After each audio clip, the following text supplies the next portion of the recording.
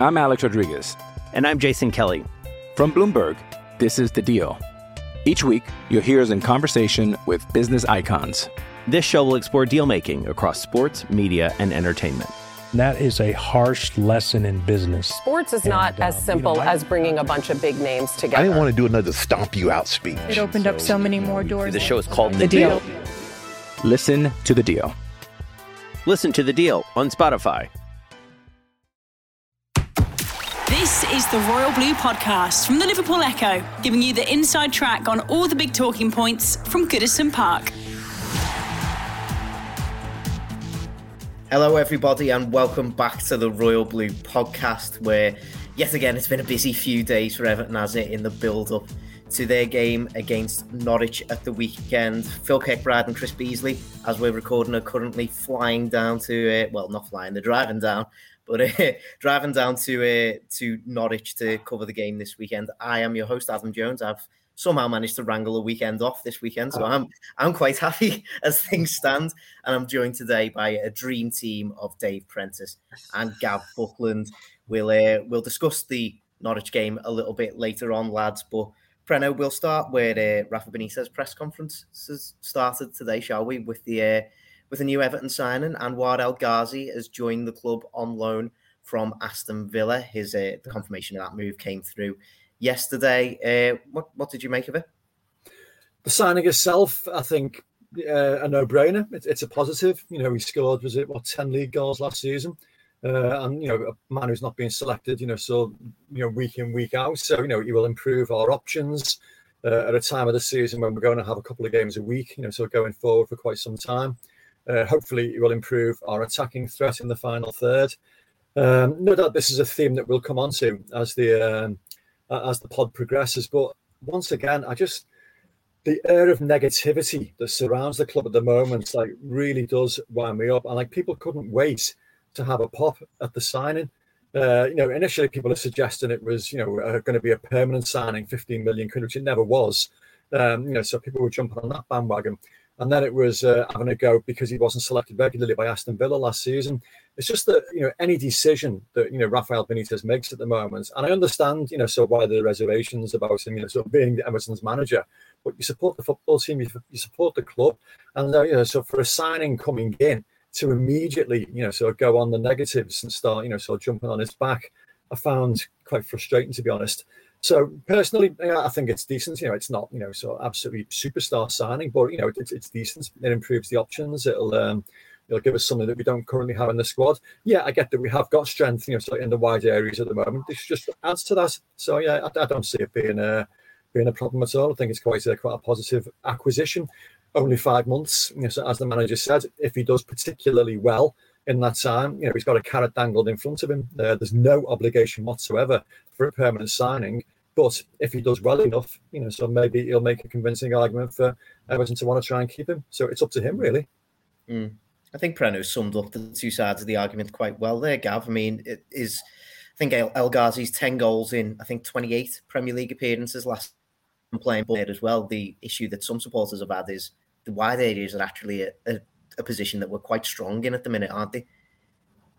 Yeah, but at the same time, we have guys, Preno says, a lot of games coming up, and I view this transfer in the. You can't judge this transfer until we've done the entire transfer window. You see what I mean? Yeah. People say, "Oh, we've not bought such and such or such and such position," and Benitez spoke about number 10 today, didn't he? And I think you've got to see this in the context of the whole window, haven't you? First of all, because we're still only halfway through it, and as Benitez said, there's we're leveling off for financially, whatever. So you would expect for them not to be maybe one or maybe two additions between now and the end of the window. And as Preno said, we've got not just 2 games a week. We've got the spectre of COVID still around. You've got the spectre of the African Cup of Nations is still here, isn't it? So on that basis, I'm pretty comfortable with the loan deal. If it'd been a £15 million deal, it might have been something slightly different. But yeah, I see no problem. I'm with Preno on this. I'm somewhat disconcerted at the moment. I spoke about this before we came on air, that everything that the manager or the club does at the moment whether good or bad, the default response, and I can understand in some circumstances, is to criticise or just look at the negative side. That's not a healthy response for me. I think supporters need to be looking at things a little bit more, with a bit more balance and looking at some of the opportunities. So, I think, I'm pretty okay with it. To be honest with you, it doesn't really, it doesn't really worry me, this deal in the whole context of the January transfer window. Mm. And I suppose picking up on something that you said before, Preno, this maybe isn't one of the most high-profile signings that Everton are ever going to make, but that's where Everton found a lot of success in the summer, wasn't it? With the likes of Andros Townsend and Demarai Gray coming in, they weren't the most high-profile signings. And with the added bonus now that Anwar El Ghazi, the ball's kind of in his court with this being a loan move with an option at the end of it. If he performs well, he might get a move to Everton permanently. So it's up to him to prove himself, really, isn't it? Yeah, absolutely. I mean, exactly the same arguments were made about Andros Townsend when he came in the summer. There was a great deal of negativity about that signing, and you could argue that Demarai Gray apart, he's been one of the players of the season so far. Maybe it's just like a cultural mindset. It's happened many times. Lee Carsley is one I remember. So the absolute, not protests, but a great deal of concern about him coming in because he'd been involved in, I think it was 3 clubs who were relegated prior to actually joining Everton, and turned out to be one of the greatest servants the club's had in recent years. Just give the guy an opportunity. Let's just see, so what he brings to the table. It just doesn't really, cause me any concerns whatsoever. He's got everything to prove. We've got an awful lot of fixtures coming up. Benitez talked about 3 games in hand, during his press conference. And again, that area of negativity, one of the first questions he had to answer was, is this actually your signing or has it been forced upon you? Which I thought was a bit strange. It's almost like suggesting that Farhad Machinery is actually, picking these players and then depositing them on the manager. I can assure you now, Rafael Benitez wouldn't stand for anything like that. He's. I think they actually discussed these issues at great length. So with the coaching staff before they decide to make the decision. I remember from his time at Liverpool, Rafa was involved in a number of dubious wide signings. Coming into Liverpool. I'm thinking that the Spanish lad Nunes, was it Marc Gonzalez? So he doesn't have an absolutely unblemished track record when it comes to bringing in wide players. But equally, he's very, very good at getting the best out of players that we haven't seen previously. I'm thinking of his time at Newcastle, where obviously we had Christian Atsu at Goodison Park, whose time was utterly underwhelming. I can't remember absolutely anything he did at all. And yet he went to Newcastle and was a real success and spoke in glowing terms about the impact that Benitez had had on his career. So, hopefully El Ghazi can be, somebody that fits into that bracket rather than the previous brackets of the other dodgy, foreign wingers that didn't work out in his time at Anfield. So yeah, I'm quite heartened. So he'll get an opportunity. And what was the stat I saw yesterday? He loves a shot, on goal. He has something like 1.5 shots every single game. And, you can argue sometimes that we've been a little bit guilty sometimes of overplaying games, trying to rely just on getting the ball into wide areas and getting the ball into the box. Having somebody that's going to have a little pop from, the edge of the box, as Anthony Gordon proved against Brighton, can be very, very productive. So, so somebody else coming into the squad's prepared to do that, I think is a positive. The Royal Blue Podcast from the Liverpool Echo. I'm Alex Rodriguez. And I'm Jason Kelly. From Bloomberg, this is The Deal. Each week, you'll hear us in conversation with business icons. This show will explore deal-making across sports, media, and entertainment. That is a harsh lesson in business. Sports is not as simple as bringing a bunch of big names together. I didn't want to do another stomp you out speech. It opened up so many more doors. The show is called The Deal. Listen to The Deal. Listen to The Deal on Spotify. And I suppose last thing on El Ghazi, Gav, financially it just makes sense, doesn't it? A loan move. Everton aren't really going to lose out on much for the next few months, are they? No, exactly. And you've got to see this in the context of the January transfer window and selling Dean and buying 2 fullbacks. and making sure that we come out of it financially better than what we go into it, for obvious reasons. And I've not. I got me abacus out before we came on air, and I was looking. I know we've got to talk briefly about Lucas Digne, but if Digne is like 23 million, we're probably going to make 18, 19 million profit on that this year, because we've already accounted for a lot of his transfer fee. Plus, we've got his wages that we're going to save, which is say 3 million. So call it 22 million we've got in the January transfer window. I think the two fullbacks, the wages and transfer fees are going to cost us about 8 million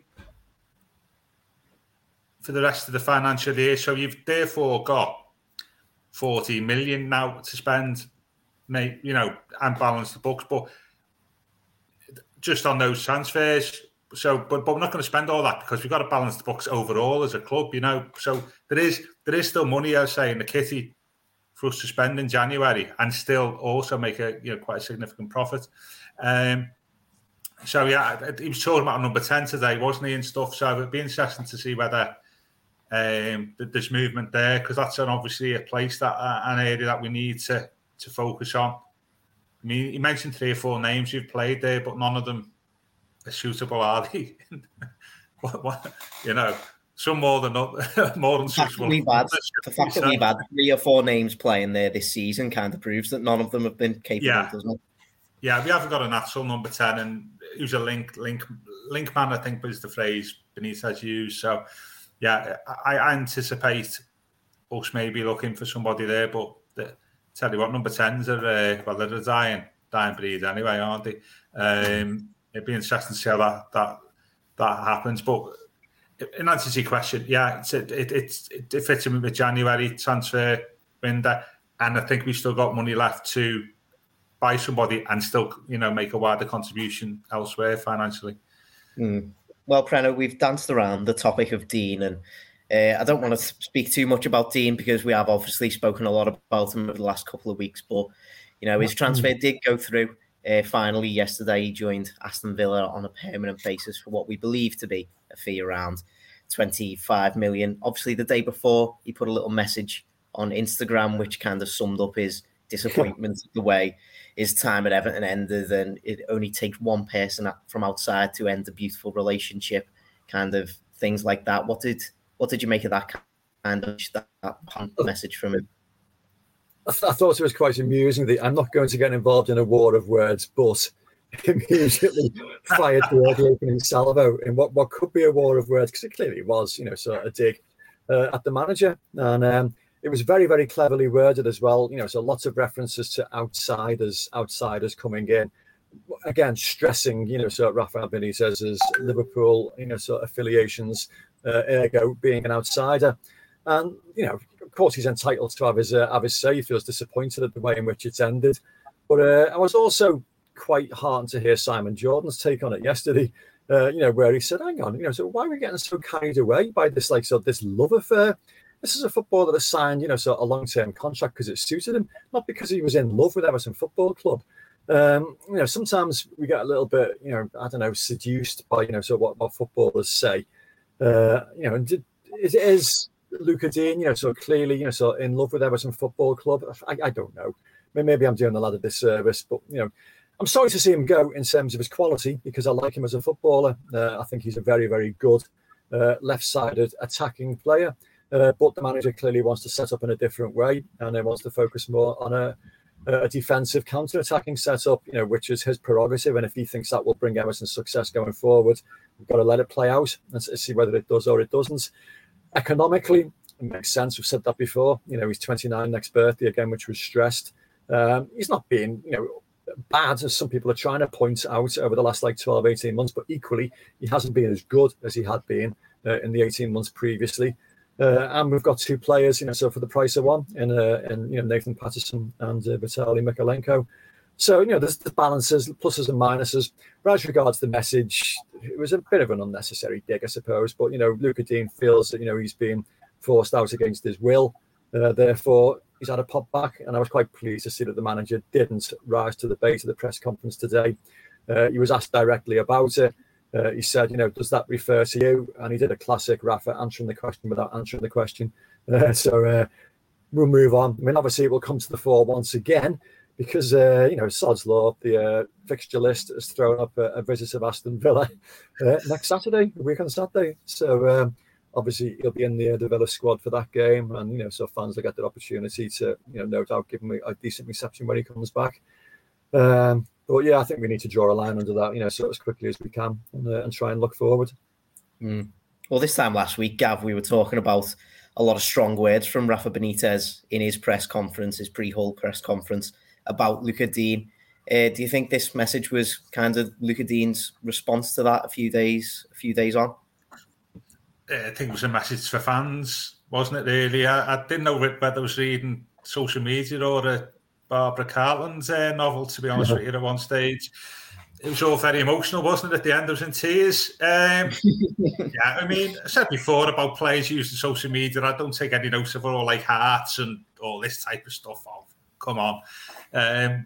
We tend to place too much emphasis on social media messages, don't we? And I think, and it's an age thing as well, certainly in my case. Managers, as I said before last week, managers fallen out with players many times before and the players left.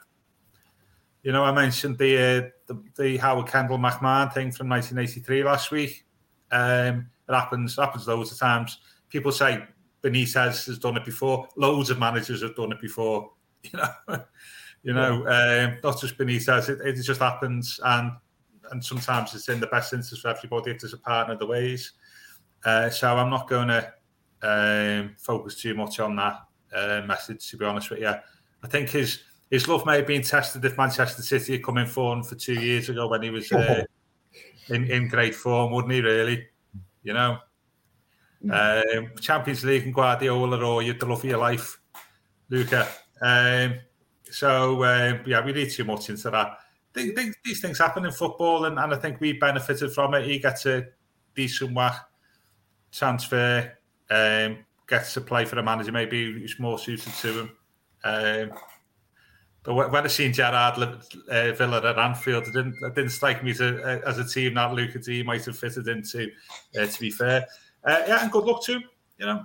But he's made his, he made his choice of club. Yeah, we've all got to move on. But yeah, it could be Gerrard and Lucas Digne turning up at Goodison a week on Saturday.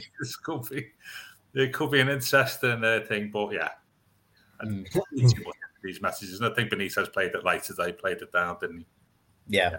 Well, in the spirit of moving on, let's move on and we'll talk about the actual match that Everton have got this weekend away against struggling Norwich City. Preno, the good news that Everton have got before this match is that Dominic Calvert-Lewin, Richarlison, Yerry Mina, Jarrad Branthwaite, Fabian Delph, all back in some form of training for Rafa Benitez. He said he's probably going to make a late decision on whether they're going to be available or not this weekend, but would you expect to see any of them in the starting lineup, particularly?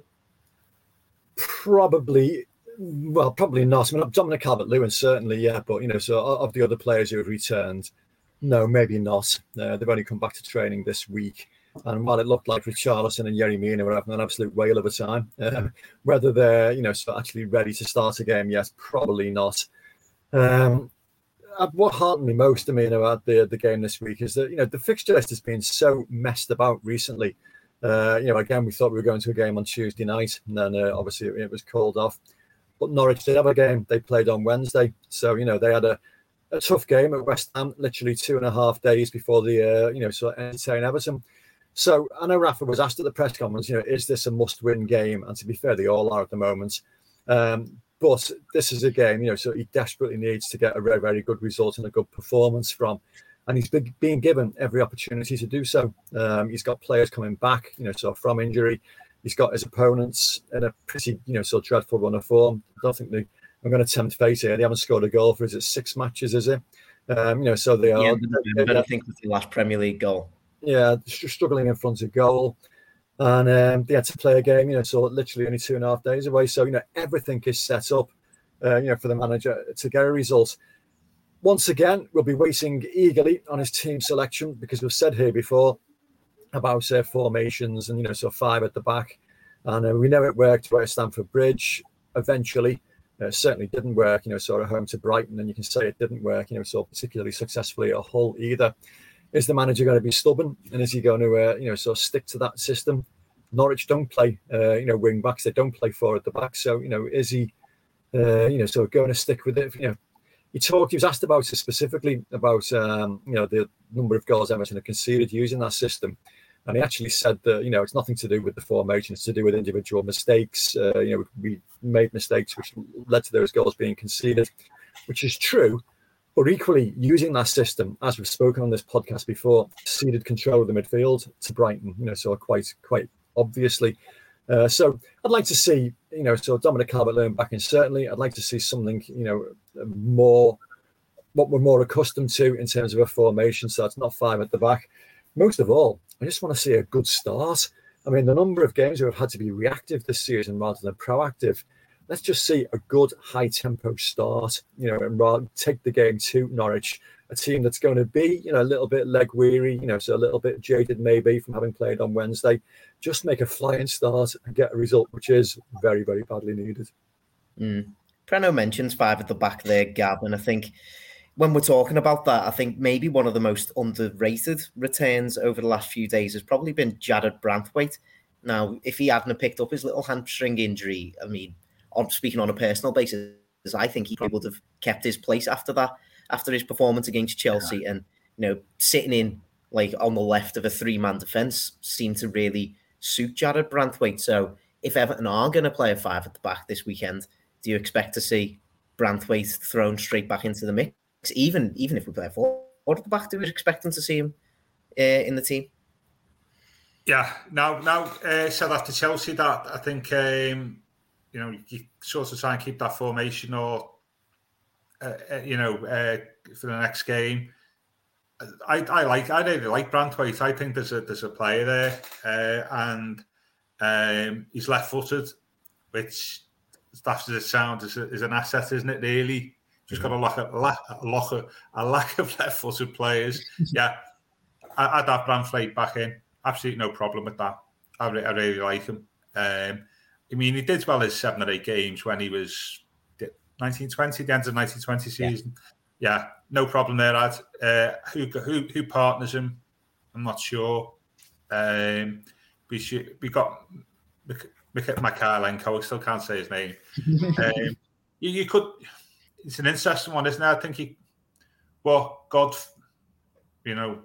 Mykolenko, Branthwaite, Godfrey, Keane, right back, maybe. Yeah. It seems all right, but we are playing Norwich, aren't we? With all due respect, that's not Chelsea. I really like him, and there's an argument for starting him in the 4, isn't it, really, to be fair? Yeah. Sign him up in 4 as a left-handed central defender. Yeah, so no problem with bringing him back. I'd like to give him a good run of games. I think he's a real prospect, that lad. The Royal Blue Podcast from the Liverpool Echo. Introducing Royal Caribbean's newest ship, Icon of the Seas, the ultimate family vacation. The ultimate 6 slides, 8 neighborhoods, 0 compromise vacation. The ultimate never done that, can't wait to do it vacation. The ultimate chillin' by a different pool every day of the week vacation. This is the Icon of vacations. Icon of the Seas, arriving in 2024. Book today. Come seek the Royal Caribbean. Ships Registry, Bahamas. I mean, we've talked about Preno over the last couple of weeks having the right players to fit into a 5 at the back system. And I suppose ball-playing centre-backs has probably been something that we've been missing out on a little bit. Somebody who can bring the ball out successfully from the back. Branthwaite can do that. Godfrey's shown that he can do that, I think. I think, to be fair, at times, Seamus Coleman showed he could do it in that position against Hull, didn't he? With a centre-back 3 of those 3, with Patterson on one flank and Mykolenko on the other, would that fill you with a little bit more joy for a 5 at the back system? I think 5 at the back for me. I mean, we have got ball-playing centre-backs that can bring the ball out and can pass the ball. But the key has got to be the wide players. The wing-backs are what make a 5 at the back system work. And, so Mykolenko probably isn't ideally suited from what we know about him to play in that role. Luca Dean, ironically, is. On the other side, though, so Nathan Patterson probably is, as is Seamus Coleman, to be honest.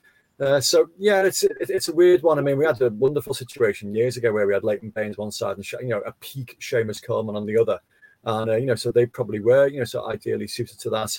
Right now, so maybe not. I know Rafael Benitez has made references in his press conferences recently to Chelsea playing that system, and they're one of the leading sides in the country, but they play that system because they have got wing backs that can play that system really, really, really well. Maybe we haven't. So I don't really think that ball playing centre backs is the problem really with playing that system. I think it's the players in the wing back positions. And equally, as we've said before, you cede control in the middle of the park. So you've got to sacrifice a midfielder to play that system, and that is where we've lost control in a number of games recently, notably against Brighton. So no, I'm not a great lover of the formation, to be honest. And so I'd much rather prefer so 4 at the back with either 4-3-3 or so 4-5. One how you want to mix it up. So you've got bodies in the middle of the park. I mean, one of the players who's looked bright whenever we've played or whenever he's played recently is Andre Gomez. We have seen signs of him, so maybe showing returns to the form of the player that we saw pre, that appalling injury. And, if we can somehow, create a system whereby we can get Andre Gomez back in the side more regularly, I think we'll benefit as a result. I mentioned Nathan Patterson a little bit earlier. Gav, do you think it's almost a no-brainer that he gets his debut this weekend? Assuming he's match fit and everything else, yeah, it does raise a question, doesn't it, about Coleman, doesn't it, between now and the end of the season? I think what's interesting though, isn't it, like we played 5 at the back in the last 2 games, particularly not particularly well, I would suggest, but John Joe Kenny's got 2 assists in those 2 games. I think he's looked fairly effective in that position. He looked fairly effective against Chelsea as well when we played 5 at the back. Yeah, but we just spent 11 million quid on the right back from. No, I'm not suggesting. Yeah, no, I get that. I'm just like I'm only suggesting there's an opportunity there for Patterson, isn't there? Yeah, absolutely. I got Kenny's had 2 of the better games, maybe. Certainly Chelsea was excellent, given the circumstances. But you got to play Patterson. I'm just wondering aloud here. Who would captain the team if Coleman didn't play tomorrow? Good question. Depends whether Michael Keane starts, doesn't it? Like, I would presume Michael Keane would be de facto vice captain, maybe, but I'd personally give it to Pickford. I would as well. Yeah, has Keane captained the team? Or am I just making things up there? He must have done it at some point. Probably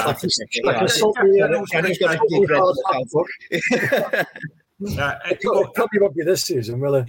I noticed it's a red book there, not a blue book, by the way. But I noticed orange. Is it pink? The light looks distinctly red for me. Answer to the question, though, Patterson should play, and I'd make Pickford captain. Coleman wasn't, assuming Coleman wasn't playing. There we go. Yeah, Michael Keane captained the side on December the 5th in the away at Burnley in a 1-1 draw in the 2020-21 season. I was there for that. I was when Fabian Delph got injured and Ben Godfrey had to play left back for the first time. And obviously it was like a bit of a pass the parcel thing at the time, because we had Luca Dean, who was skipper 2 games previously. Gylfi Sigurdsson was the skipper in the match afterwards. So they're obviously like sort of rotating the armband at the time. As far as I can see, he's never captained the side since. So maybe it wasn't that successful an experiment. I think Keane's got too much on his plate at the moment, just a bit like Coleman to burden him with the captaincy. I'd like to see Pickford given it. I think it'd be good. I think he actually, when I say deserve, is probably not what the phrase I would use, but I think it's an opportune moment for him. We've spoken about it before, haven't we, Adam, on this pod, that actually I think it would be a good experience for him to be skipper. To be honest with you, and I think that's part of his maturity, isn't it, as a keeper and a person to do that. So I've got no problem. I'd like to see Patterson tomorrow. I think that'd be quite good. Yeah. I mean, Preno, we've talked a lot about the defence over the past 10 minutes or so now. Everton have just got to score goals tomorrow, haven't they? And the likes of Demarai Gray's in form, Anthony Gordon's in form. Fingers crossed, somebody like Dominic Calvert-Lewin or Richarlison might be fit again to join them in that attack as well. There's going to be a lot of pressure on them, essentially, isn't there? There is. I mean, I'm going to carry on talking about the defence though, because I don't think I don't think the goal scoring is as much of a concern as keeping them out. We have shown that we can score goals, that we can create opportunities, and we've also got options to change things around a little bit. So we've done that even with, some significant players like Richarlison being out and Calvert-Lewin not being involved last weekend. So they are, so there or thereabouts. So, there is a potential to score goals. Just got to keep them out, especially in the first half an hour, which we've proved completely, so incapable of doing over the last few weeks. Set pieces, especially, okay, don't give away set pieces, don't give away corners, so cheaply, but it fills you with a little bit of dread, so every time that, so we concede in a dangerous position, set piece wise, because we're just awful at set pieces. So, hopefully once again, that has been, so worked on very, very hard this week. The postponement of the game on Tuesday will have helped in that respect.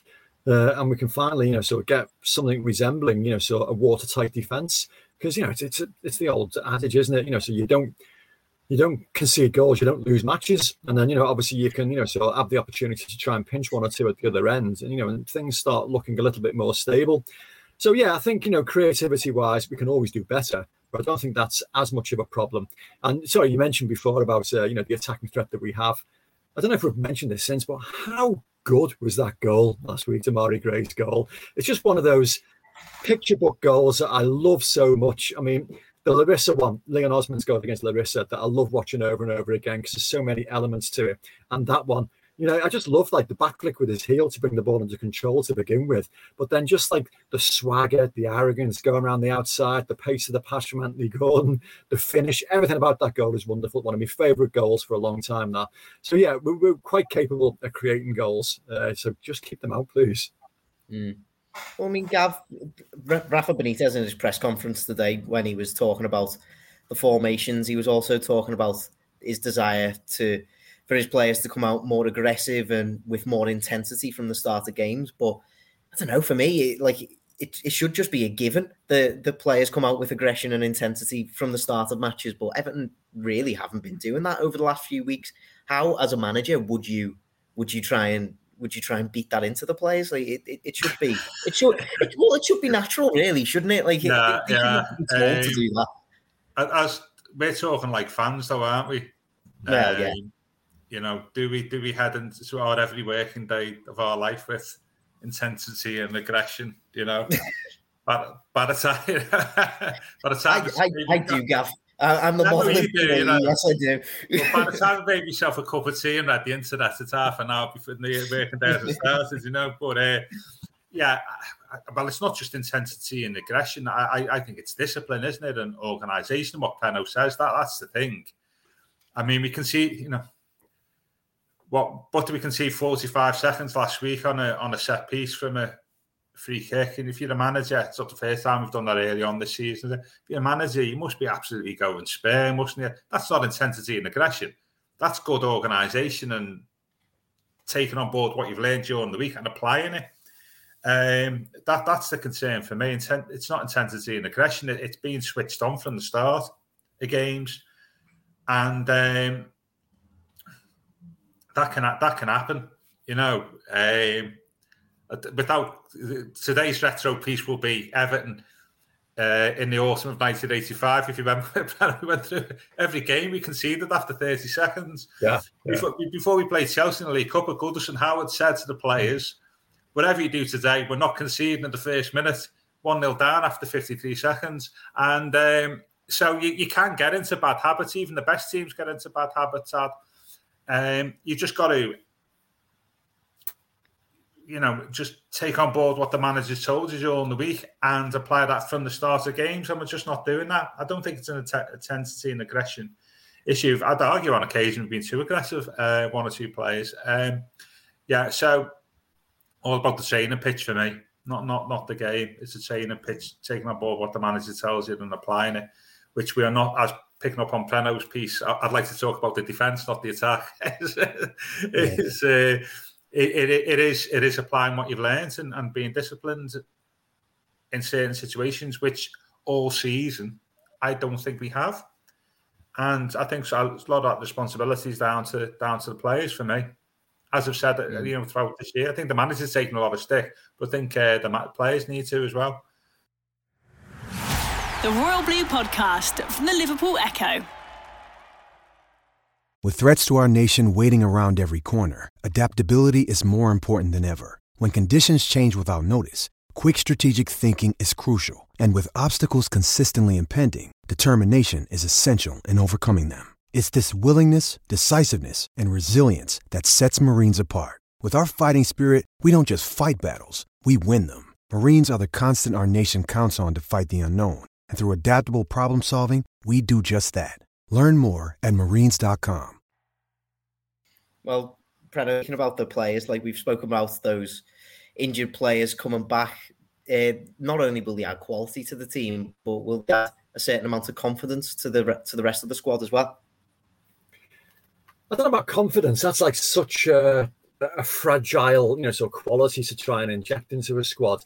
It certainly adds a little bit of an edge to training and to, sort of match days, because players have to give that a little bit more now because they've got, sort of, three, sort of new faces now who are all very, very eager to impress and show the manager that they deserve to be included, sort of on a match day.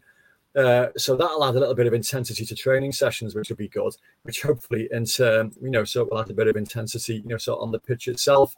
The only thing that brings confidence, unfortunately, are results. And so the performance last week was patchy, so at best, but the result was the right result in the end. Probably half an hour later than we wanted it to be. But that can add a little bit of confidence. And that can only be added to by getting results. So, which is why I say it's like so important to start the game well and not concede, so first. Otherwise, you're back to square one once again. So just start solidly. So get through that first 20 minutes, 25 minutes. And you've got every opportunity to do that against a team that isn't renowned. So for its attacking threat, and that then brings a bit of confidence. And adds, to the confidence of the players. And you can start thinking then about, so the games that are coming after that. So, so just keep things as solid and as sensible and as rigid as possible and build on it from there. I suppose the one new player that we haven't talked about ahead of this weekend, Gav, is Anwar El Ghazi. He only came in yesterday. What involvement do you expect him to have this weekend, seeing as, because we're playing against his parent club the following weekend, he won't be able to play in that match, will he? Yeah, is he eligible for tomorrow? Because he's alone. Yes, he is eligible. Yeah, the old Andy Gray rule. Natural subs bench. Do you think? Yeah, he's just came in a bit too late in the week, hasn't he? Has he not played the league game since November? Is it? He's not played. I don't think he started for a while now. No. Natural subs bench. Get him fit for a few weeks. I say can't play next week. And then there's a free week, isn't there, at the end of January? Yes, as it stands, unless one of them postponed games gets rescheduled to then or whatever. Is he cup tired as well? Oh, I haven't got a clue. To be honest, then we've got rescheduled games, haven't we? That might crop up over that time. So could be a while before we'd actually see him, really. But subs bench naturally tomorrow. I think for me, I think it's a bit much. Good that Demarai Gray's got a week's rest as well, because I think he's looked absolutely shattered last two games, which is always good to see. He's put the effort in. Anthony Gordon, part of his development, retain him in the team, and then take from there, really. But subs bench. Well, I mean, we'll stick with you, Gav, because we'll finish off with our customary predictions. Cheers, No Everton. Norwich v Everton this weekend. What's going on? I think, you know what? I think you got to, you can't win on the East, can you, really? Norwich 0, Everton 2. And I think I'd take it from there, really. I think think we won last week, albeit fortuitously. But you've got to win tomorrow, haven't you? Really, I'm not sure whether it's a 6 points like some people are saying, but it would help for the victory. Yeah, I can see us winning 2-0. Mm-hmm. Breno, are you similarly confident? More than similarly, I'm identically confident. I think 2-0. I think it's just so important that we get things absolutely right at the back, and I think there'll be so much focus on that. And Norwich, it's well documented how they struggled for goals, so in front. So, yeah, I'm going to go with a 2-0 away win. And to answer that question earlier, El Ghazi is cup tied. He got 11 minutes against United. So we might have to see him just for, so 7 or 8 minutes at the end, just for a little glimpse of him before he goes into cold storage for the next couple of weeks after that.